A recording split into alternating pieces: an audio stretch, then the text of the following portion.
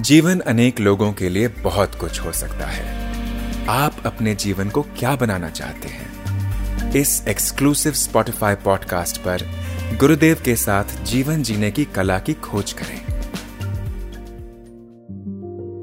गुरुदेव, भक्त और ज्ञानी में ज्ञानी ज्यादा सुखी और केंद्रित क्यों लगता है? ज्ञान केंद्रित कर देता है।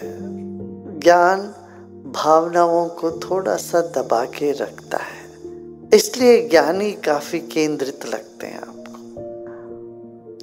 मगर भक्त भाव में बहता है तो थोड़ा सा उनमें उनके भीतर शिकायत भी हो सकती है, थोड़ा उन्माद भी होता है।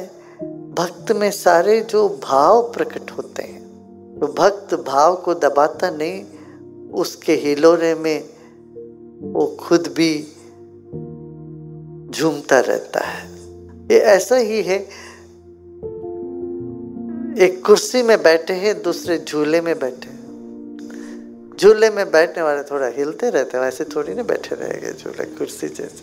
कुर्सी में बैठे ऐसे आराम से बैठे रहते हैं। झूले में बैठ के पाँव को थोड़ा ऐसा लगाएंगे, जमीन से लगा के धक्का मारेंगे, आगे पीछे झूमेंगे। उसका अपना आनंद है, मगर इसमें बड़ा कौन छोटा ये नहीं कह सकते। सबका अपना अपना स्थान है। और बच्चे देखो अक्सर झूला पसंद करते हैं, है ना।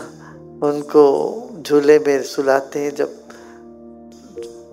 आप सब ऐसे ही सोए हो, सबको झूले में बिठा के या हैमक में बिठा के हिला हिला के सुलाया ना। हम सबको ऐसे ही सुलाते रहे। आशा है आपको ये एपिसोड पसंद आया होगा। रेगुलर अपडेट प्राप्त करने के लिए स्पॉटिफाई पर आर्ट ऑफ लिविंग गुरुदेव के साथ को फॉलो करें।